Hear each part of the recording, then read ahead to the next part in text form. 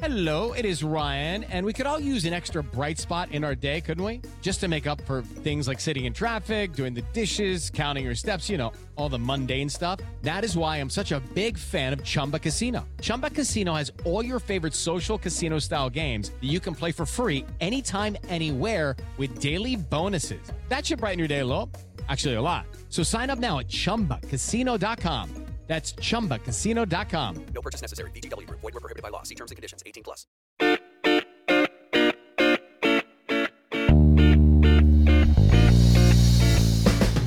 Hello and welcome to the Slate Political Gabfest for September 5th, 2019, the Prolix Prorogue edition. I'm David Plotz of Atlas Obscura. Joining me in Washington, D.C., back is favorite Gabfest substitute, Gabfest guest, Ruth Marcus of the Washington Post. Hello, Ruth. Hello, and I thought it was prorogue, and thank you for clarifying that. Oh, what's the alternative? Prorogue? I don't know. It all sounds I don't bad. know. I've never heard it said. It sounds like one of those words you shouldn't say out loud. Yes, it's true. Well, Boris Johnson is a pro-rogue. He's certainly a professional rogue. Ruth, so great to have you back. You are on book leave. It's great to be here. I am about to finish up book leave. I'm working on a book about Justice Brett Kavanaugh. Whoa. Who he is, what happened, and why it matters. All right. I can't wait to see that. Ruth is sitting in for John Dickerson, who is hither and yon. Emily Bazelon of the New York Times Magazine and Yale University Law School joins us from New Haven. Hello, Emily. Hello, David. And hey, Ruth. Great that you're here. Hi. On today's Gabfest, is Joe Biden really the front runner for the Democratic primary? If he is, can he maintain front runnerdom? Then what on God's green earth is happening in the British Parliament? We will go into Brexit with a special guest, Amanda Taub of the New York Times. Then, have we turned the corner on the opiate epidemic or not? Plus, we will have cocktail chatter and a reminder that we are going to be live in the Twin Cities on Wednesday, September 18th at the Fitzgerald Theater in St. Paul, Minnesota. And I'm thrilled to say we're going to have a guest. Our special guest is Twin Cities-based novelist Curtis Sittenfeld, the author of such magnificent books as Prep and American Wife, and If You Think It, I'll Say It. Such a good writer on politics, of fiction, the fiction of politics, or the politics of fiction. And she's going to talk to us about how to write fiction about politicians. And she's just also a delightful company, so that'll be fun. Get tickets for that show. There are just a few left at slate.com/live. Again, Wednesday, September 18th in St. Paul, Minnesota, slate.com/live. What, Ruth Marcus, is going on with Joe Biden? They're the gaffes, the confabulated stories, the erosion in the polls, the sense that he is tenuous as a front runner at best. Is he still the front runner? For the moment, he is the front runner. I feel like this is the point where you have to intone the polls are a snapshot of the moment and could change at any moment. But I do think we have seen this Democratic field and field of many congeal. Do fields congeal? I don't know. It seems wrong. Come together. Winnow? But it has winnowed. I think you winnow a field. You congeal, I don't know, a flock of ducks, whatever it is. He is still at the top, but I feel like he both has persisted, to use a word that's not a Joe Biden word, but another politician word, at the top of this field, and it is very tenuous. He is like a gaff or two away from not being the front runner. But Emily, what is the tenuousness? Why do people sense that it is tenuous? He has had this position at the top really since the moment he entered the field. Except for one outlier poll, he has always been at the top everywhere. Why do people seem to feel like this is not a strong, solid state for him to be? I don't think it's that tenuous. And maybe listeners remember this, but before Biden got into the race, I think we all, not you, Ruth, but I think the rest of us wrote him off. It seemed like he was too old, too gaffe-prone, too much the past of the Democratic Party.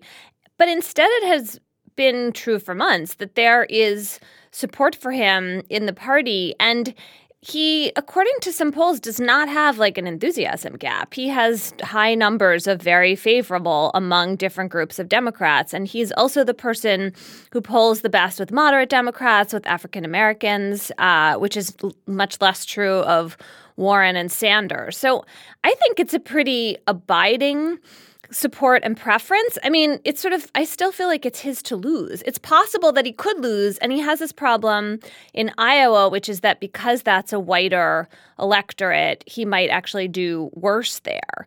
But I feel like we should take seriously the relative breadth of his support, right? I mean, Warren still polls really well with very liberal Democrats and white Democrats who are very liberal, but she hasn't really shown that she can make that support more broad. And I also feel like Bernie also still seems, particularly to me of the three of them, like the most of a niche candidate. So yeah, Biden has his weaknesses, but he may also be the person who's left standing at the end if he doesn't blow it.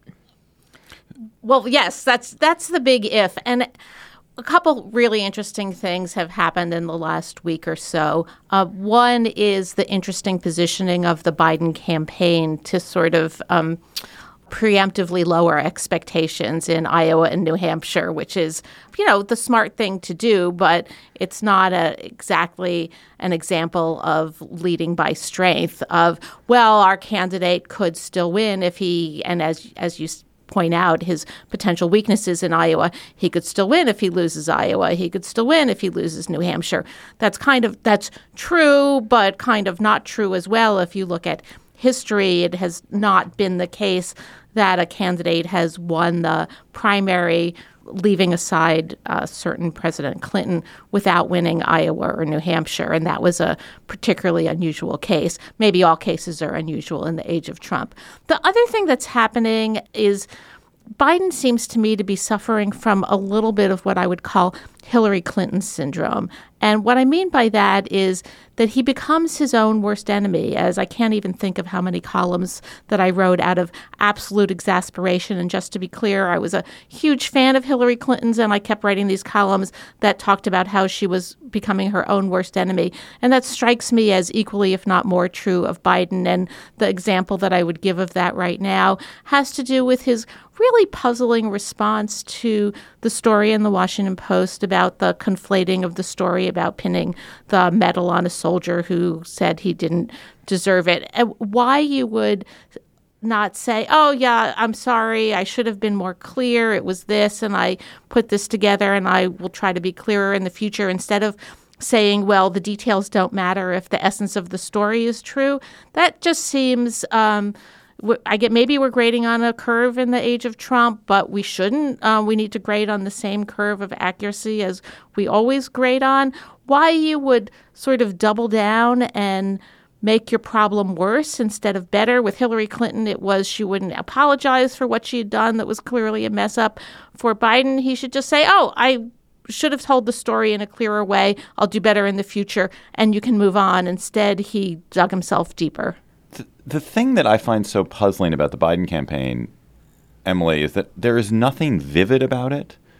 That he seems unable to articulate what he would be as president, why he wants to be president, other than that he wants to be president. And his vision of politics seems so out of step with what appears to have happened in the country over the past 20 years. I understand like he was the vice president for a very popular and excellent president. He did a good job as vice president. He's, I think, a man of honor and devoted to service, and he has warmth to him. But beyond that, it's this absence of kind of a verb to say, here's what I want to do, is confounding.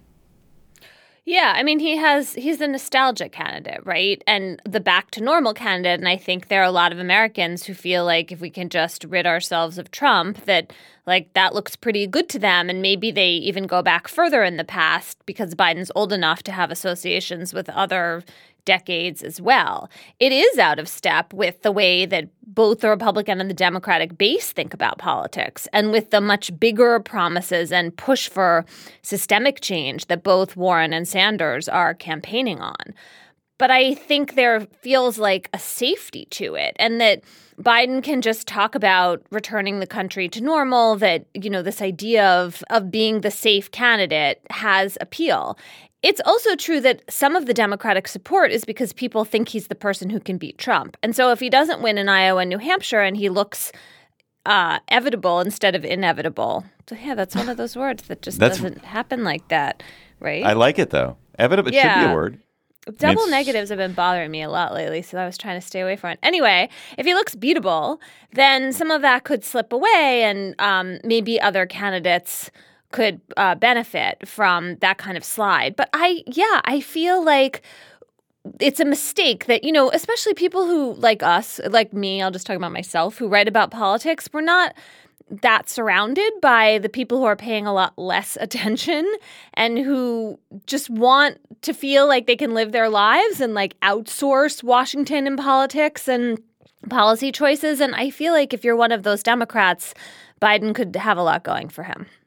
Ruth, what's the Warren kind of counter to this? I mean, one thing that I've read is that, the first three states, Iowa, New Hampshire, and Nevada, are well set up for Warren. And you can imagine if she takes two of those states or takes all three of them, that completely alters at least the narrative about this and maybe drives Sanders out of the race or clears the field in some other way.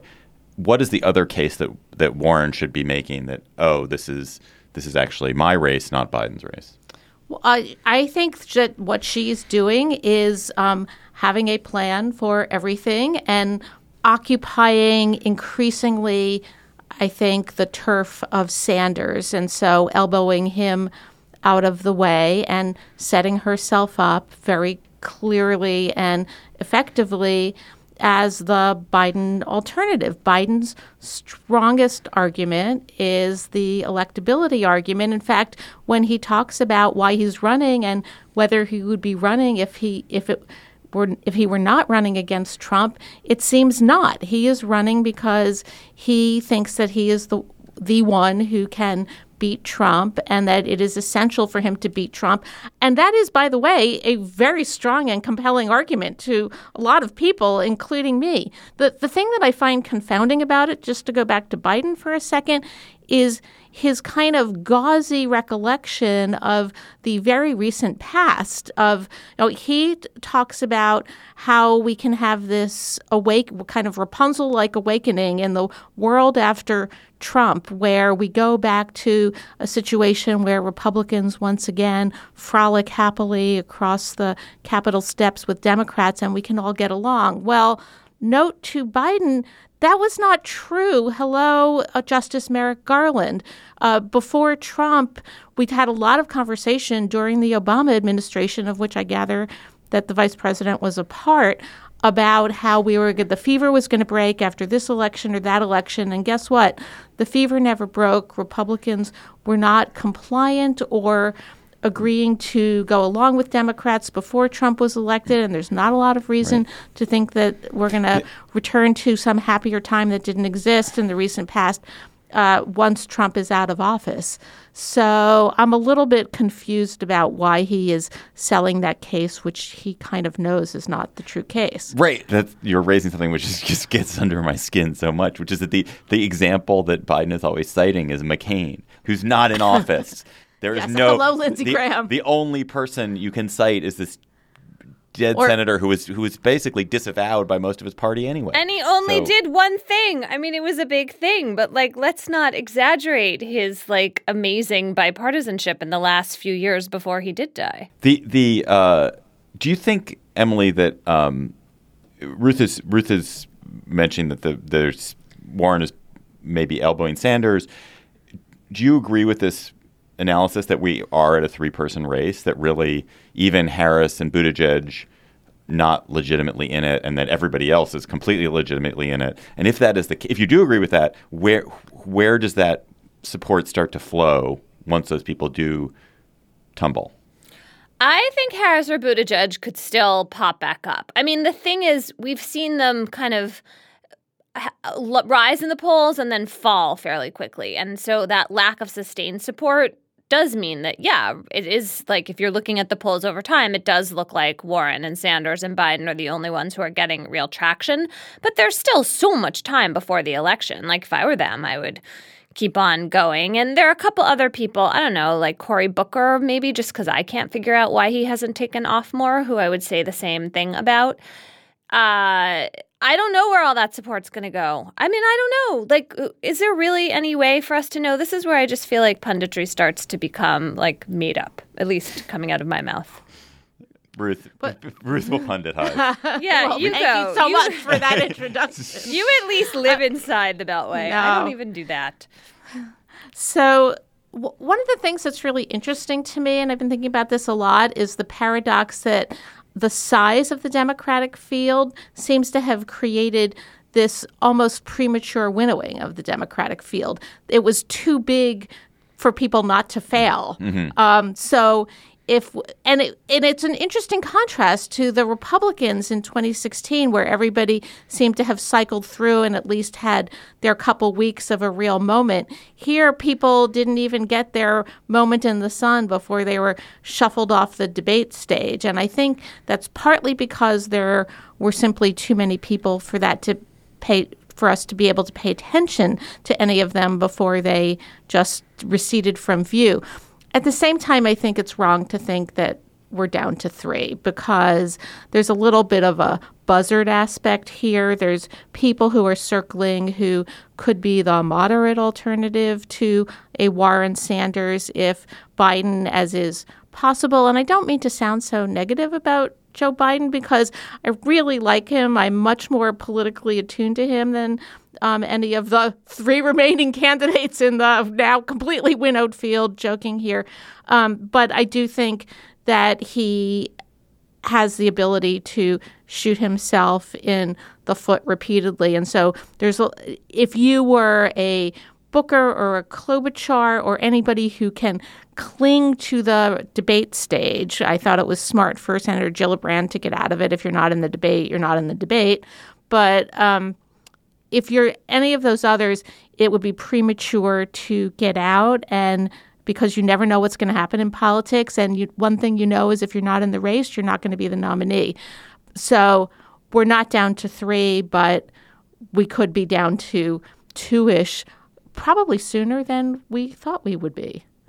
Hey, one person who I wish would get onto that debate stage is Steve Bullock. I feel like we're really missing the Midwestern governor in the story, and that because Hickenlooper wasn't particularly compelling on the debate stage and has now dropped out, there's like an opening there. And I heard someone who knows more than me talk about this, I can't remember where, that one of the problems for the governors is that their campaign war chests don't just seamlessly turn over into federal races. And so they're at a disadvantage to these senators, even though their experience as executives is much more relevant to the presidency. So 2 points. One, that was on the Daily. Thank you. I heard that. Bullock is a Western governor, not a Midwestern governor. Just a note. He's from Montana. Well, true. Montana is the West. Yes, I'm glad that you clarified. But I think that's the other point about governors is that they represent a form of politics in a way, as Biden does, a form of politics which is it's hard to believe in. So it is true at the state level, governors still manage to get things done, and because states kind of have to. They have balanced budget requirements, and you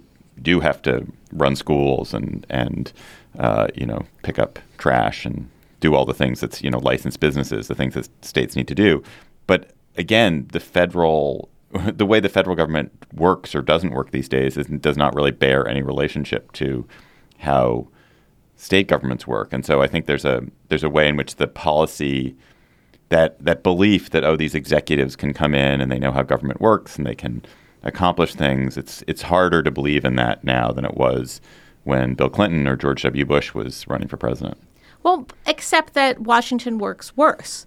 So I think that the fizzling of the governors or the seeming fizzling of the governors in the Democratic field is something of a surprise, and it can't only be explained by the fundraising and campaign finance rules of the situation, because it used to be that being from inside the Beltway, as Emily said, is a debit for a presidential candidate, not a plus. that people wanted governors who had experience in actually running things and being executives and not just bloviating, which is the fundamental job description of senators, especially in the age of McConnell, where we don't actually pass legislation anymore. So I'm both surprised and disappointed that the governors haven't taken off. Right, but why are you surprised? I mean, it's a nationalized election. It's an election about Trump. It's not about particular executive competence. And there's this sense that actually it's so much the executive competence piece of it is not that important because Washington doesn't work anyway, and we really just need to get this villain out of office. Well, we need to get the villain out of office, but we would like to replace the villain with somebody who is, in fact, executively competent. And the people who have over time tended to be able to demonstrate that executive competence are the people who have actually demonstrated it in office. I guess I'm not surprised to find governors doing so badly. Like that's not where people are paying attention. It might just be the age of celebrity. That an obscure governor, Jimmy Carter, Bill Clinton could not actually surface if we had the technology and media infrastructure then that we have now. Emily, I want to end with you. I have one last question, which is there was a very interesting piece by Paul Rosenberg, and I can't remember where it was now. I apologize. Salon. Paul Rosenberg in Salon about Joe Biden and the persistence of Joe Biden. And one of the points that Rosenberg makes, which I found extremely interesting and persuasive, was that, yes, Biden can win. It is certainly possible he can win for all the reasons everyone has cited, but that it would almost certainly lead to a quite disastrous wipeout for Democrats in a couple of years, as he would fail to get anything done because there's this do-nothing resistant Congress, and a Republican certainly will be Republicans in the Senate will have the ability to block anything significant that he wants to get done.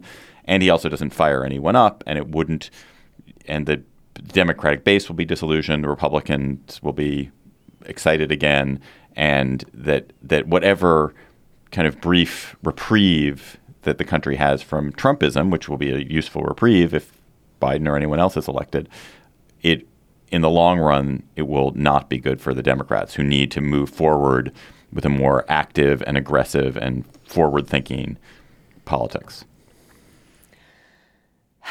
Yeah, I do think I'm sympathetic to that argument. I mean, as someone who does think we need bigger systemic change, especially in terms of thinking about inequality and the way that the economy works, and that, huge and widening gap between the gains for corporations and the gains for workers, that concerns me. I mean, one way to think about this election is that imagine that Trump is like Jimmy Carter, so failed that there is an opportunity for more than snapping back to the status quo, but actually like a revolution, like the Reagan Revolution. I mean, it's not a real revolution, but you know what I mean, like a real victory for the other side. And I think that Biden would be a squandering of that opportunity unless he governs in a completely different way than he has so far been a politician or has campaigned. And that doesn't seem super likely to me, although I do flirt in my mind with the idea of him choosing a running mate like Stacey Abrams, who is like this big progressive voice, and then really giving her a platform. But of course, I say that because I'm so in the bag for Stacey. I just want to say one thing. I read that piece and I thought, oh, for goodness sakes, why don't we just concentrate on the task at hand? That's beating Trump, and then we could worry about where things go later. And there you have it, ladies and gentlemen, the split in the Democratic Party in a nutshell. Slate Plus members, lucky you. What a lucky ducky you are to be a Slate Plus member, which you got for just $35 for your first year of membership. You get bonus segments on the GabFest and other Slate podcasts, as well as ad-free versions of the podcasts. And today on Slate Plus, we're going to be talking about the court in North Carolina that just tossed out its very partisan gerrymandering effort by the Republican Party and what that portends for politics in North Carolina and in other states. Go to slate.com/GabFestPlus to become a member today. Hello, it is Ryan, and we could all use an extra bright spot in our day, couldn't we? Just to make up for things like sitting in traffic, doing the dishes, counting your steps, all the mundane stuff. That is why I'm such a big fan of Chumba Casino. Chumba Casino has all your favorite social casino-style games that you can play for free anytime, anywhere with daily bonuses. That should brighten your day a little. Actually, a lot. So sign up now at ChumbaCasino.com. That's ChumbaCasino.com. No purchase necessary. VGW Group. Void where prohibited by law. See terms and conditions. 18+. It is like some form of Greek mythological punishment. You think Brexit will be done, and yet it is never done. It's your liver being eaten every day. It is you rolling a Brexit-shaped rock up a Matterhorn-shaped hill, and it rolls down and falls on Prince Harry's head every single day. It just never ends, and yet it remains fascinating and horrifying all at the same time. We are joined now by Amanda Taub. She is columnist for The Interpreter at the New York Times. She's joining us from London via Skype. Hello, Amanda. Hi, thanks so much for having me on. So I'm going to start with a challenge. One of my favorite things is sometimes when they do Shakespeare in 60 seconds and then in 30 seconds. So first, in 60 seconds, I want you to explain what has happened in this tumultuous week in the British Parliament. And then you're going to do the same thing in 15 seconds. So are you game? Are you game for that? It'll verse? Doesn't have to do it in verse. I'll give it a shot. Go. Okay, this tumultuous week has been Boris Johnson's government has said they want to leave the EU on October 31st, no matter what. And Parliament is trying to stop that. And so they have been attempting various bills that would give Parliament the authority to prevent what they call a no-deal Brexit, which is leaving the EU without any kind of agreement to still be able to have things like imports of fresh food and medicines and other minor, unimportant life details like that. This week has seen incredible parliamentary shenanigans, which included Boris Johnson attempting to suspend Parliament through a complicated procedural maneuver involving the Queen, also the expulsion of 21 members of the Conservative Party for voting against the government. Members of the House of Lords were bringing sleeping bags and pillows into the chambers of Westminster last night because they were expecting to need to stay all night. But the eventual outcome is that Boris Johnson has lost his majority. Parliament now has the authority, if it chooses to exercise it in the appropriate way, to prevent a no-deal Brexit. Boris Johnson has said that there should be a new general election. Weirdly, the opposition parties have said that there shouldn't be one yet because they are worried that this isn't good timing for them. And now everyone is just very tired. I think everyone working in politics or covering politics in the country was up working until at least 2 a.m. last night. And so now people are kind of stumbling around bleary-eyed wondering what's about to happen next. Okay, now 15 seconds. Boris Johnson wants to be the person best known for opposing Brexit. This week has been great for him because he has gotten to do that roughly every 20 minutes, but he's lost his parliamentary majority, and now no one knows when there will be a new election or when there will be a Brexit. That was good. All right. I just want to add that his own brother has resigned from not just the party, the Conservative Party, but also from Parliament. I enjoy that. And from being his brother. At least they don't have Thanksgiving. Good point. Well, so Boris Johnson was technically American. They might have Thanksgiving. He had U.S. citizenship for a while until he renounced it. Amanda, all right, so let's back us up. You've given us the kind of broad landscape there very quickly and persuasively. There was this moment last week, I think. Time stretches and compresses with Brexit. So before you get to what happened last week, that actually reminds me of my very favorite thing that happened yesterday, which was at one point somebody proposed that the House of Lords could make it just stay Wednesday for as many days as they wanted. Wait, what? Under their procedures, somebody put forward that if they kept debate going until, I think, 10:30 a.m. this morning, they would be allowed, as a matter of parliamentary procedure, to extend Wednesday as long as they needed in order to kind of keep their legislative agenda and votes open and moving. And so there was, at one point, as far as I can tell, a proposal under consideration to stop the forward march of time in order to try to address this legislative issue. If you were going to preserve one day that was going to go on forever, would it be Wednesday? No, be like, definitely not. No. It's Better Sunday, than Tuesday, but Yeah. So sorry, I interrupted you. That was a good interruption. So going backwards, a lot of this seems to have been kicked off by prorogue the pro-rogue movement by Johnson. Can you just explain again to GabFest listeners what that was and why that was so outrageous? And was this all part of is this all part of a deliberate Johnson plan to essentially explode everything anyway? Yes. So taking those questions in order, proroguing is basically an attempt. The reason it's so complicated is that Boris Johnson is, everyone believes, using some shenanigans to run out the clock on legislative time before the Brexit deadline on October 31st. So right now, the country will leave the EU on October 31st unless there's some sort of intervention. But there's no agreement in place about how that will occur, which means that the kind of dreaded no deal is on the horizon and everyone is very worried about it.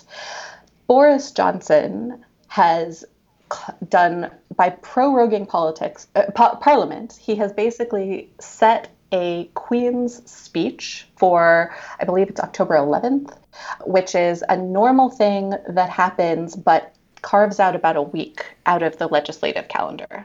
So it effectively suspends Parliament while they're dealing with Queen-related tasks. Because of that, and because there are parliamentary recesses coming up anyway, that would essentially leave Parliament with only slightly more than a week to come to some sort of agreement about Brexit or stop Brexit. This was widely seen as kind of procedural shenanigans in order to run out the clock. I mean, sort of roughly the equivalent of if you were in a soccer game, just kind of hiding the ball behind a bush and saying that they need to keep the clock running while you look for the ball. It has been very controversial, even though it is technically something that, they have an argument for under parliamentary procedure. Politically, it's been widely seen as a kind of out of bounds thing to do, something that violates norms of British Parliament, if not officially the law. So that is fascinating to me. It's an example of constitutional hardball, and your partner in the Interpreter column, Max Fisher, has a really interesting piece, I think, pointing out that what is happening in Britain that's different from so many other countries that have had a populist right-leaning uprising, including our country, is that constitutional hardball, breaking these unwritten norms, it didn't work. It basically blew up in Johnson's face, and the opposition was able to prevent or at least blunt the effect of this proroguing strategy by taking back power through institutional means, as opposed to playing a kind of game for tit for tat, as Max says. And that seems really important. I mean, I feel like we're watching this incredible drama unfold. And look, if you don't live in the UK and fear yourself the consequences of a hard Brexit, then it's all entertaining as in addition to fascinating. But it's reassuring to see that, 21 members of the Conservative Party walked out, that there were people in politics who were willing to put what they saw as the longer term health and safety of the country above the interests of their party. Anyway, I mean, look, we're in the middle of the drama, but it seems like so far so good, right? Can I argue Yes. there? So what I want to argue with is I've been thinking about this a lot, and one is, I think as somebody who valorizes parliamentary democracy, I think I always assume, well, the parliamentary system always works because you always have a parliamentary majority. If you don't, you have an election, and then things get solved. And here you have an example where there's a parliamentary majority. It doesn't exist, and so there's the government is unable to do the things that it wants to do. But I think what Britain has done by putting the Brexit to a popular referendum, they have introduced a new source of legitimacy in politics, a new foundation for legitimacy, which is this popular vote. So you had a popular vote for something. You had a parliament which didn't want the thing that the people voted for. And so you end up in the situation with competing legitimacies around politics and no majority for anything. So it is true that at this moment, Emily, you're right, that the defection of these Tories and the rebellion against Johnson has stopped Johnson's parliamentary shenanigans, which would have forced this hard Brexit. But it hasn't created – there is no legitimate majority that people can agree on, which is able to accomplish anything. There's no consensus within the country, either from the people or from the institution of government, the parliament, which says we are going to do this explicit thing and that we have support for it. And so it remains a complete crisis to me because there isn't a source of legitimate political majority anywhere.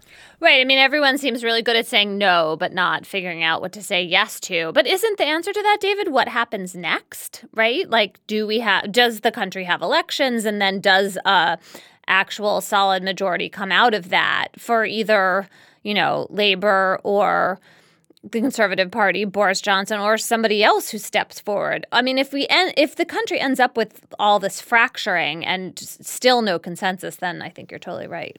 So I think that something that is a little bit hidden right now is what the consequences of this will be for the Tory party. Because essentially what has happened, because these 21 MPs stood up and said they were willing to sacrifice their political careers, is a whole bunch of moderates and kind of elder statesman types are now out of the party.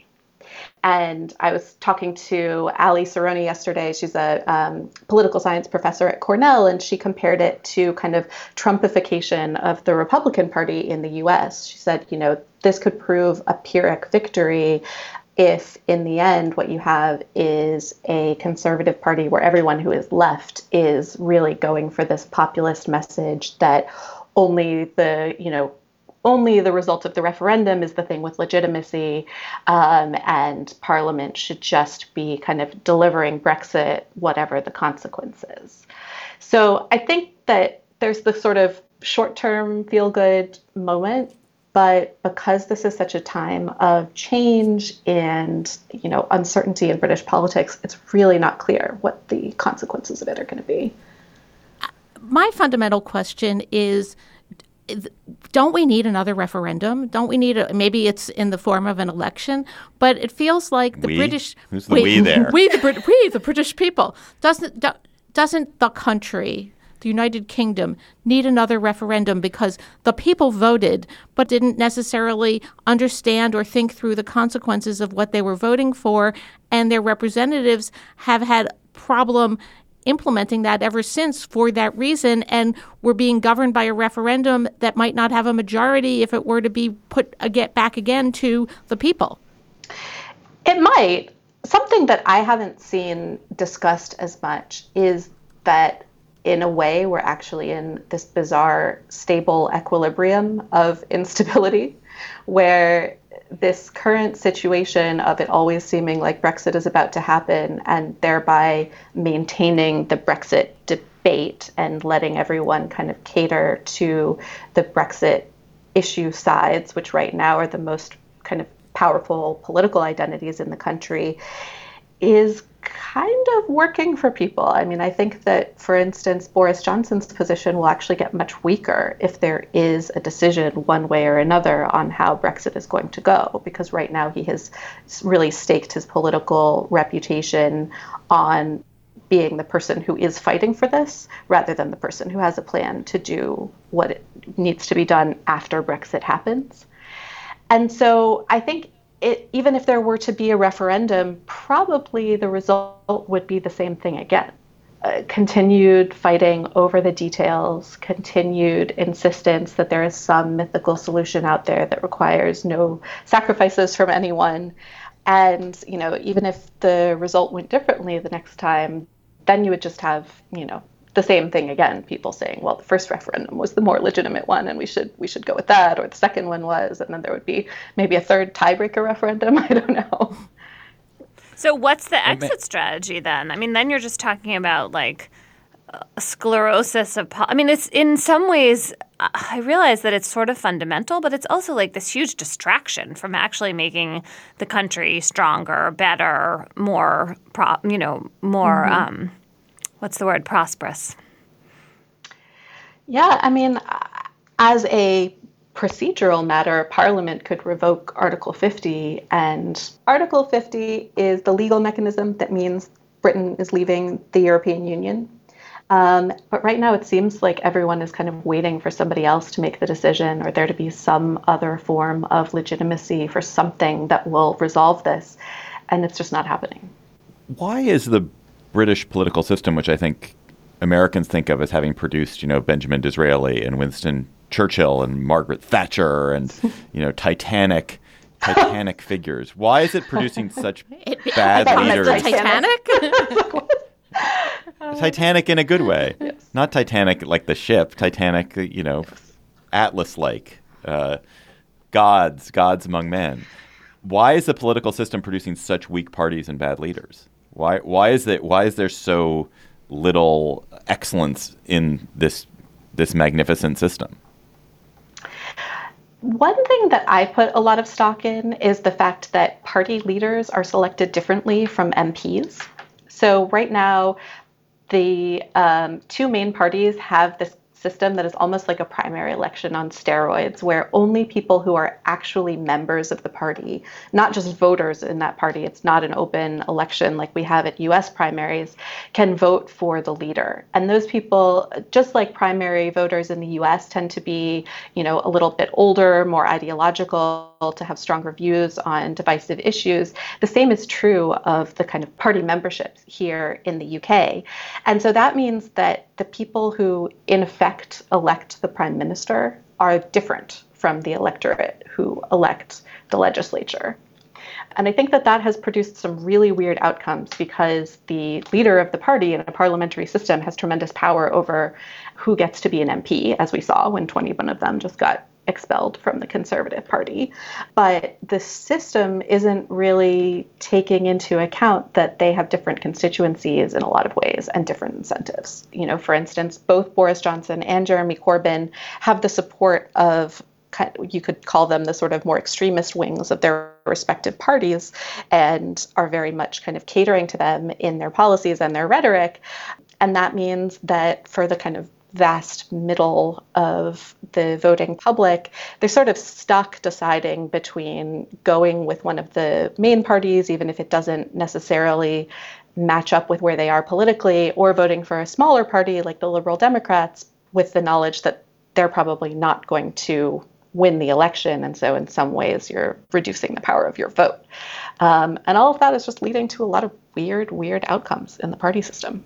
Amanda, last question. I know you yourself, I'm guessing, judging by your accent, that you yourself are not British.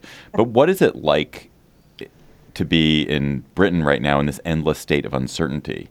What does the impact appear to be on people to be living in this moment of this fog that just goes on and on and on? It's very strange. It, a lot of the time, feels like I'm in a kind of never-ending production of Waiting for Godot, where everyone is talking about this thing that is maybe going to happen in the future, and everyone agrees that it's incredibly important, but nobody knows exactly what it is or what it is we're waiting for, or if it's ever going to come. And so far, it's not coming. But in other ways, life is sort of going on as normal. If everyone sort of tunes in at the end of the day to watch the BBC and see that, Brexit is still uncertain and still might be catastrophic or still might be fine, and then they get up and go to work the next day, and, things are just kind of ticking along with a little bit less vigor behind them and a little bit less kind of excitement about the future. That sounds like a description of life itself, ticking along with a little bit less vigor. Keep calm a little bit and less carry on. I think they have a motto. Yes. Amanda Taub writes the Interpreter column for the New York Times. She is based in London. Thanks so much for joining us, Amanda. Thank you so much. Hey, Slate listeners. I'm Christina Cauterucci, the host of Slow Burn, Gays Against Briggs. I want to tell you about a special event we're doing at the Tribeca Film Festival in New York City on June 13th. To celebrate this new season of Slow Burn and Pride Month, we're hosting an exclusive live taping of the show with special guests, including civil rights activist and Black Lives Matter organizer DeRay McKesson, comedian and singer Esther Fallick, Eric Marcus, the host of Making Gay History, and Sam Feder, director of the Netflix documentary Disclosure, about the depiction of trans people in film and television. We'll dive deeper into this season and talk about the lasting impact of the Briggs Initiative and the continued fight over LGBTQ rights in schools. It'll be the perfect way to celebrate Pride Month this June with LGBTQ stories and voices across generations. Again, that's June 13th at the Tribeca Film Festival in New York. You can get tickets now at tribecafilm.com/slowburn. Hope to see you there. The opioid crisis has ravaged the United States for more than a decade. As many as 70,000 people a year dying because of drug overdoses, mostly because of opiates. Those numbers, those fatality numbers, have declined slightly in the past couple of years, but it remains a tragedy of monumental proportions. Millions of Americans addicted to prescription opiates, almost a million addicted to heroin and fentanyl, which are non-prescription sort of street drugs or in-the-mail drugs in the case of fentanyl. And we're at this moment where there's this legal assault taking place on the manufacturers and distributors of prescription opiates. I don't know that there's a sense that anything has changed, but the sense that maybe the crisis has peaked and is on its way down. So, Ruth, start with the legal question. Are these companies being punished in an appropriate way? Who should be punished? Why should they be punished? Should they cease to exist? Should they just be paying billions of dollars? Should should their executives be whipped and flayed in the streets? What is the right thing that should happen legally, and is it happening? Well, I'm not sure about whipping and flaying, but yes, they should be punished, and they should be punished for two reasons, or in two ways. One is because you need to create a disincentive for companies to unleash dangerous drugs like this in the future. Effective but dangerous drugs. In other words, these are medications that were necessary for some people, but that seem to have been oversold, overprescribed, and underwarned. And the companies seem to have known about it.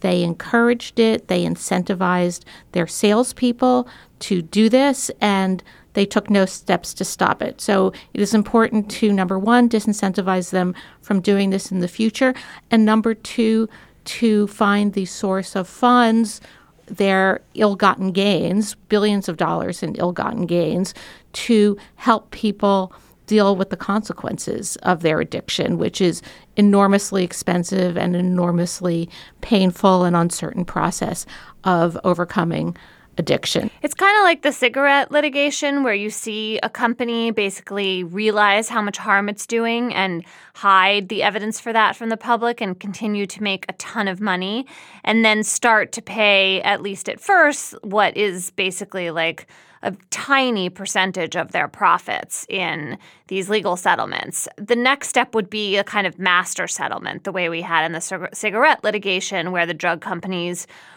there's one big set of settlement payments that, really could be reparations, really could make a difference in people's lives and provide treatment. And we have not seen that yet. This is just like the beginning of any kind of accountability. And I think it's also important to talk about the need for, and we can't sue the government and put government officials in jail for not doing their jobs here, but we need to find a mechanism for figuring out how the government failed its people here as well, because if you look at the magnificent Washington Post series that got to this DEA database of millions of pills being sent to tiny communities well in excess of anything they could have legitimately needed. Yes, the pharmaceutical companies and the distributors and the pharmacists and everybody else should have known and should have taken steps to stop this. But also this was it within the knowledge of the government that is supposed to protect us and to protect us from the selling of dangerous drugs. And it's clear that as the pharmaceutical companies and distributors and everybody else involved in this process, for financial reasons, didn't allow this to happen to our country, the regulators and the enforcers were equally or similarly complicit in their failure. And we need to have some reckoning on that as well. Do you think, this is an unanswerable question, I suppose, do you think that if you were an executive at a pharma company or at one of these distribution companies that you really felt like these drugs were good and you really didn't know what was going on, or did you know, oh yeah, we're just feeding a generation of addicts? Or did you think like, oh no, people are really in pain. There's a huge amount of pain in this country. There's millions of people on disability and we're helping them? Because it's very hard. It is hard to be a kind of a willful sadist.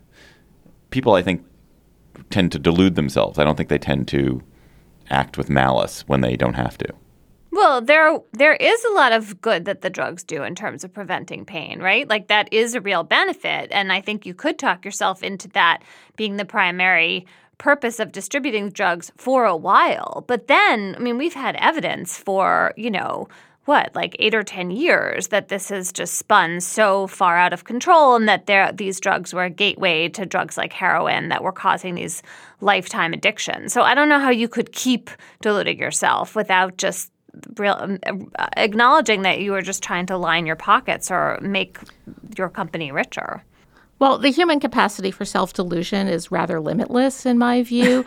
But as with the cigarette manufacturers, the ability to say, and this is a different, you make a really important point about there are no beneficial effects of cigarettes that, maybe helps you concentrate or peps you up or something. But there are no fundamentally beneficial effects of cigarettes. This is a slightly harder case at the outset because there are beneficial effects of these medications.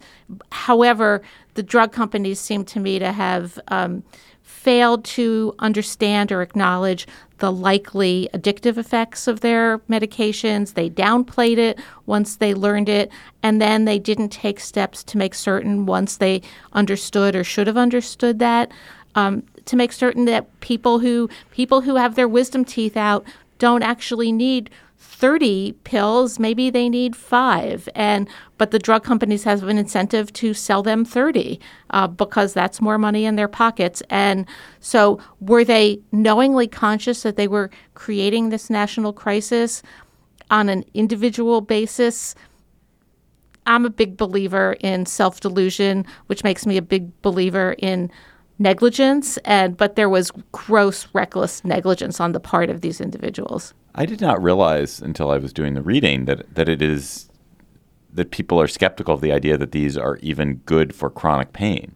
I didn't understand that actually if you have chronic pain problems, you probably shouldn't get on something that is a long-term addictive drug, that you need to find some remedy that isn't just taking some pills every day because your tolerance increases and you become addicted and then you're in a much worse shape than you were before. And that so that they're really good for acute pain, for something short-term or something which is going to kill you, but not necessarily for something which is just going to nag at you for the rest of your life. I think it's an important point, and I heard a fascinating interview with Travis Ryder. He is a medical bioethicist, and he was in a motorcycle crash that required him to get onto opioids, and then he had enormous difficulty finding good advice about how to get off. And so we need better work on that. And we also need better work on the science of addiction and how 12-step programs that have been tailored for alcohol addiction, whether these are the most effective mechanisms or whether, as the science seems to be, that we need to take not from the alcohol model, but to have medication-assisted therapies so that people can get onto better, safer drugs. His book's called, very compellingly, In Pain. Yeah, I mean, Vox correspondent German Lopez announced a project this week to try to crowdsource more stories about rehab and all the ways in which rehab goes wrong or, if you're really lucky, can go right. And as I was reading the introduction for that project, I realized I had never really thought about this in a systematic way of what do we know? How many of these inpatient treatment centers really have good success rates? What are the strategies? And is outpatient treatment often better? So I was reading a piece actually from 2016 by Maya Salovitz that was published on 538 called What Science Says to Do If Your Loved One Has an Opioid Addiction.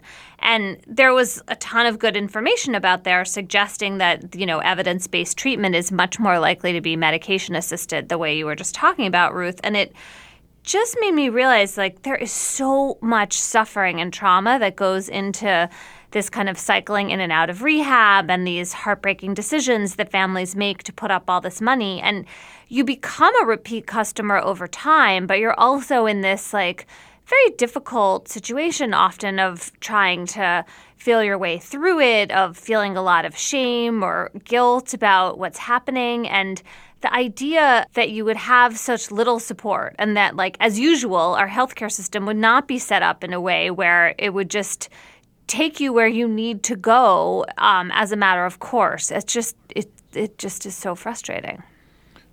A couple of points on that. One is you can understand why, medication, this is the problem of opioid addiction is a problem of medication too. It's that people have been prescribed drugs to treat something, and those drugs have then turned and become a dragon that is consuming them.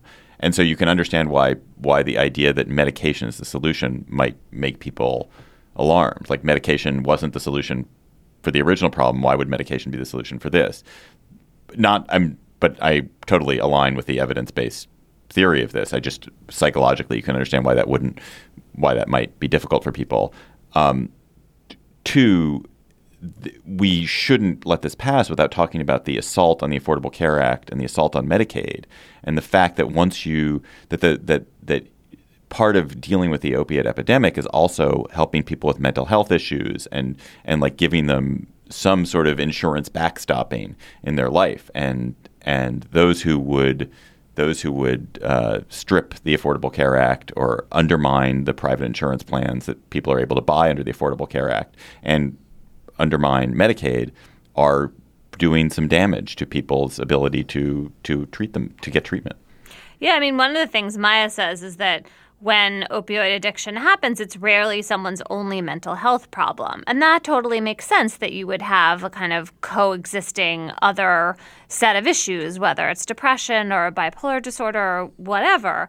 But I hadn't really thought about it again in like a systematic way before. And it means, obviously, that when you're evaluating someone, you need to be asking those questions so that you're treating not just the addiction, but also looking for whether there's underlying mental health issues to deal with, too.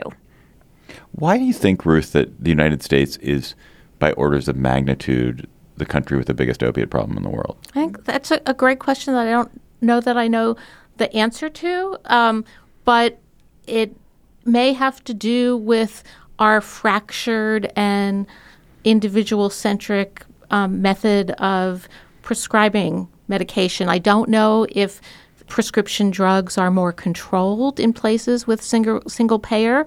So I'm kind of flailing in the dark here on that. But it's an interesting question that I think we need to figure out. It's sort of like the gun question, right? There are a lot of countries that have American mental health problems. Yes, we're number one. Don't you think part of it has to do with our affluence? Like, you can see this in part as just like this enormous waste, like all of this money and healthcare getting targeted or channeled in this direction that turns out to be completely counterproductive. But it wouldn't start if you didn't have enough money to pay for the whole damn thing to begin with. No, but I think that's kind of intuitively backwards, because other countries that have a stronger safety net of coverage for prescription medication, it should be. The other day, I went to fill a prescription, and they hadn't reached out to my insurance company, so it was $350. But once my insurance company kicked in, it was $7.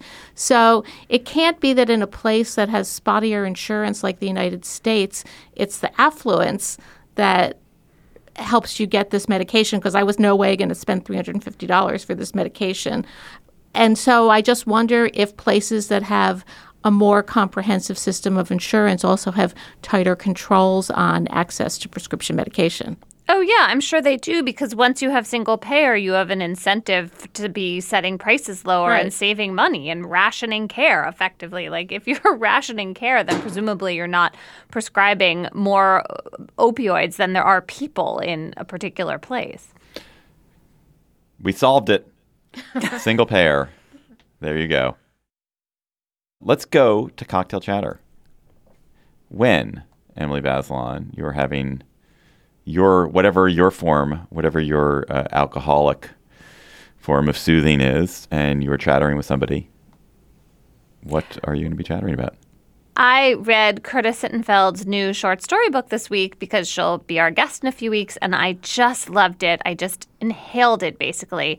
It's called If You Think It, I'll Say It. I am not normally a big short story fan. I find the form often to feel just like too tight. But these stories, first of all, they're just wonderful. And also they're kind of linked thematically in a way that made me feel like more that I was reading a chapter book than I usually feel with isolated short stories. So I totally recommend this book. And now I have another piece of chatter, 100%. too. 100%. So good, Can I right? It's so good. Yes. And I feel the think same way I about picked short it up. stories. Yeah. Well, you were the one who I read it first and told me that was great. So, yes. I'd so just good. like to cite the use of the phrase chapter book as if you were kind of graduating to more difficult readers as you went along there. Yeah, well, it sort of still remains useful, even though I'm no longer in 3rd or 5th grade.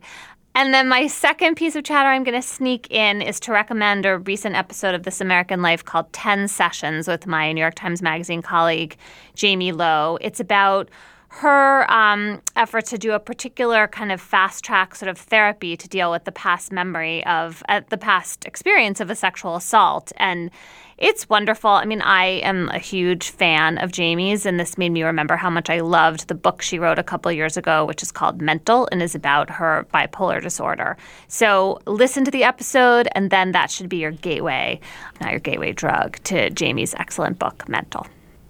Ruth, what is your chatter? So my chatter, I love medical mystery stories and also stories about how the medical system fails us in some ways. And so I was really taken by a piece in The New Yorker by Mike Mariani. It's called A Town for People with Chronic Fatigue Syndrome.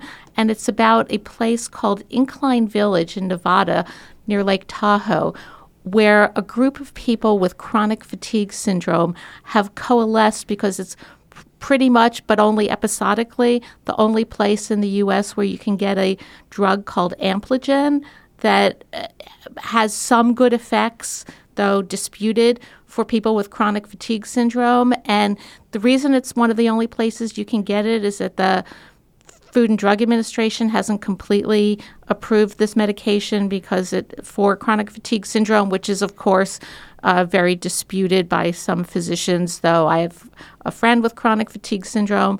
I think it's a real thing. And so it's this story of his pretty much 7-year effort to get access to this medication, which he still hasn't gotten access to, and the desperate people in this town who have moved there and gotten enormous success with the medication, but then have had it cut off. So it's just a very interesting little story and compelling story. And I sort of feel like with chronic fatigue syndrome, we could all wake up tomorrow morning and be even more exhausted than we already are and have doctors that don't take our complaints seriously. And so I was just very struck by this.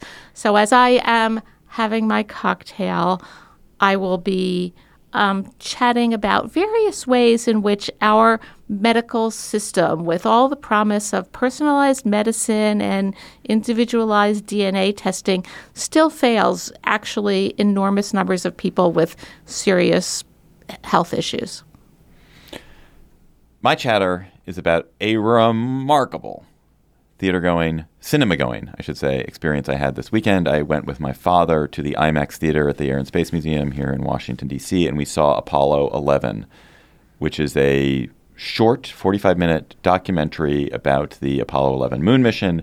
It is unnarrated. It is simply incredible archival footage, some lost for many years, some just never gathered, some just restored in magnificent ways. That tells the story of the mission from John F. Kennedy's exhortation to go to the moon, to the rocket taking off, to landing on the moon, to coming back, to touchdown after reentry. It's the most gorgeous, spectacular, astonishing 45 minutes of film I've seen in years. And if you, wow. I don't think it would be good on television particularly. It would be fine in a regular theater if you can go to an IMAX and see it. I mean, IMAX theaters in general create magnificence, but if you can see it in an IMAX or see it in a big theater, I recommend it as strongly as I recommend anything. It's just astonishing, and it's just like you will vibrate from how moving and powerful it is. I also, of course, have listener chatters there. Again, you listeners, you lead such interesting lives. You're reading such interesting things, and you are sending those great things to us at Slate Gabfest on Twitter. And I want to encourage you to keep doing it because it's just a delight for me every week to get them.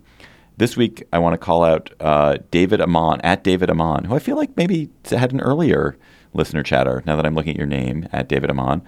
And David Amon is recommending a story about a Canadian woman who has been the foster parent, along with her husband, to 200 children. It's called The Woman with 200 Kids, a woman named Cindy Sterling.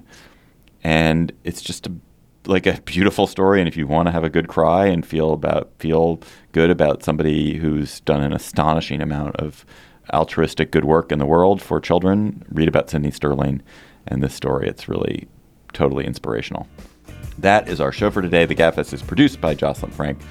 Melissa Kaplan helped here in Washington. Ryan McAvoy in New Haven. Our researcher is, of course, the indefatigable Bridget Dunlap. You should follow us on Twitter at @SlateGabfest. For Emily Bazelon and Ruth Marcus, I'm David Plotz. Thanks for listening. Please come to our live show in St. Paul on September 18th. Go to slate.com/live for tickets. We will talk to you next week.